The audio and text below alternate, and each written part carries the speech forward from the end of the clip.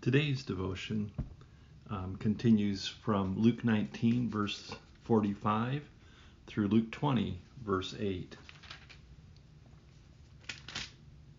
Then he entered the temple and began to drive out those who were selling things there. And he said, "It is written, 'My house shall be a house of prayer,' but you have made it a den of robbers." Every day he was teaching in the temple.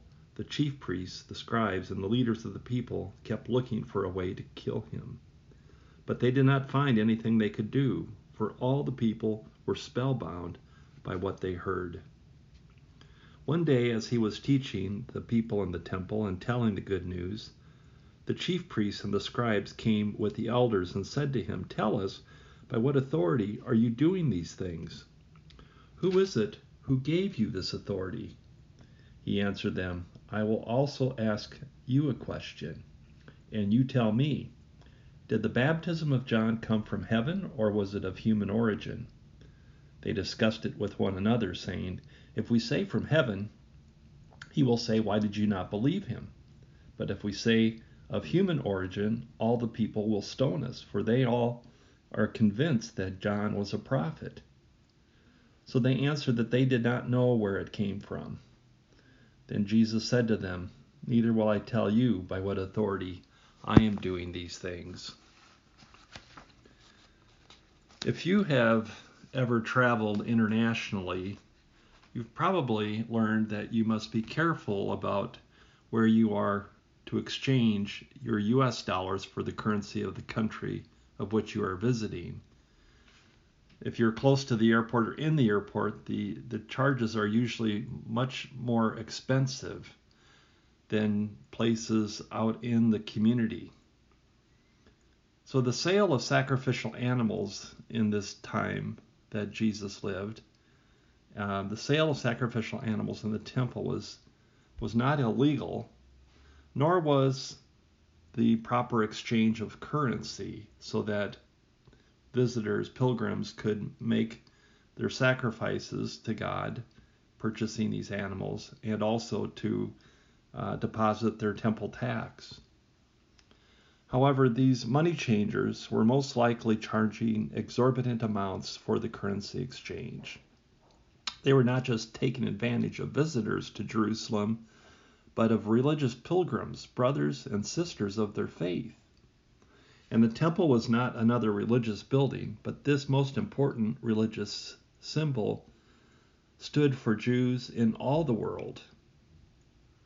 So when these festivals happened, Jews from all over the world would come, and they would need their currency, their money exchanged. By driving out the money changers, Jesus was saying that God's house, his house, is to be a house of prayer, not a platform for extortion or sales. Financial management and financial corruption are challenged here by Jesus. Jesus' entry into Jerusalem has hardly been a quiet one. He is greeted by the disciples and the crowds of people with shouts of acclamation. He weeps over the city of Jerusalem, and then he enters the temple only to drive the money changers away. So much for a quiet and stealthy entry into the city. Once the temple is cleared of the graft and corruption by these money changers, Jesus begins to teach there. And there were two reactions to Jesus' teaching. The chief priests, the scribes, and the leading citizens were looking for a way to put Jesus to death.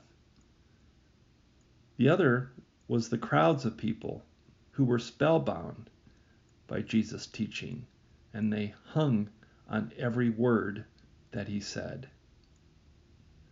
Jesus was teaching in the temple every day. One day while he was teaching, the chief priests, the scribes, and the elders came up to him to ask him, "By what authority are you doing these things? And who is it who gave you this authority?" The threat seems to be looming now over Jesus, as he is seen and heard as a teacher with authority. This is perhaps their opportunity to kill him. His provocative acts upon his entry into Jerusalem have also factored into this reaction. Jesus responds to their question with his own question about John the Baptist. Jesus is asking them to take a position. They're teachers, after all. Was John's service of baptism from God, or was it just a humanly manufactured experience? They don't believe, these religious leaders, they don't believe that God sent John, but they also don't want to rile up the crowd since the people believed that John was a prophet from God. So they refused to answer. They refused to commit. The religious leaders are afraid, and they fear the people. Jesus is no longer expected to answer their questions. The irony here is that they came to challenge Jesus' authority as a teacher. And instead, their lack of authority as religious teachers and leaders has been revealed. The question that I would like you to reflect on, or questions today, are these. Where have you resisted God and his power and authority during this past week? Where have you resisted God? And what is God calling you to change so that you might experience more of his power? May God bless your reflection upon this devotion, and may God bless your day.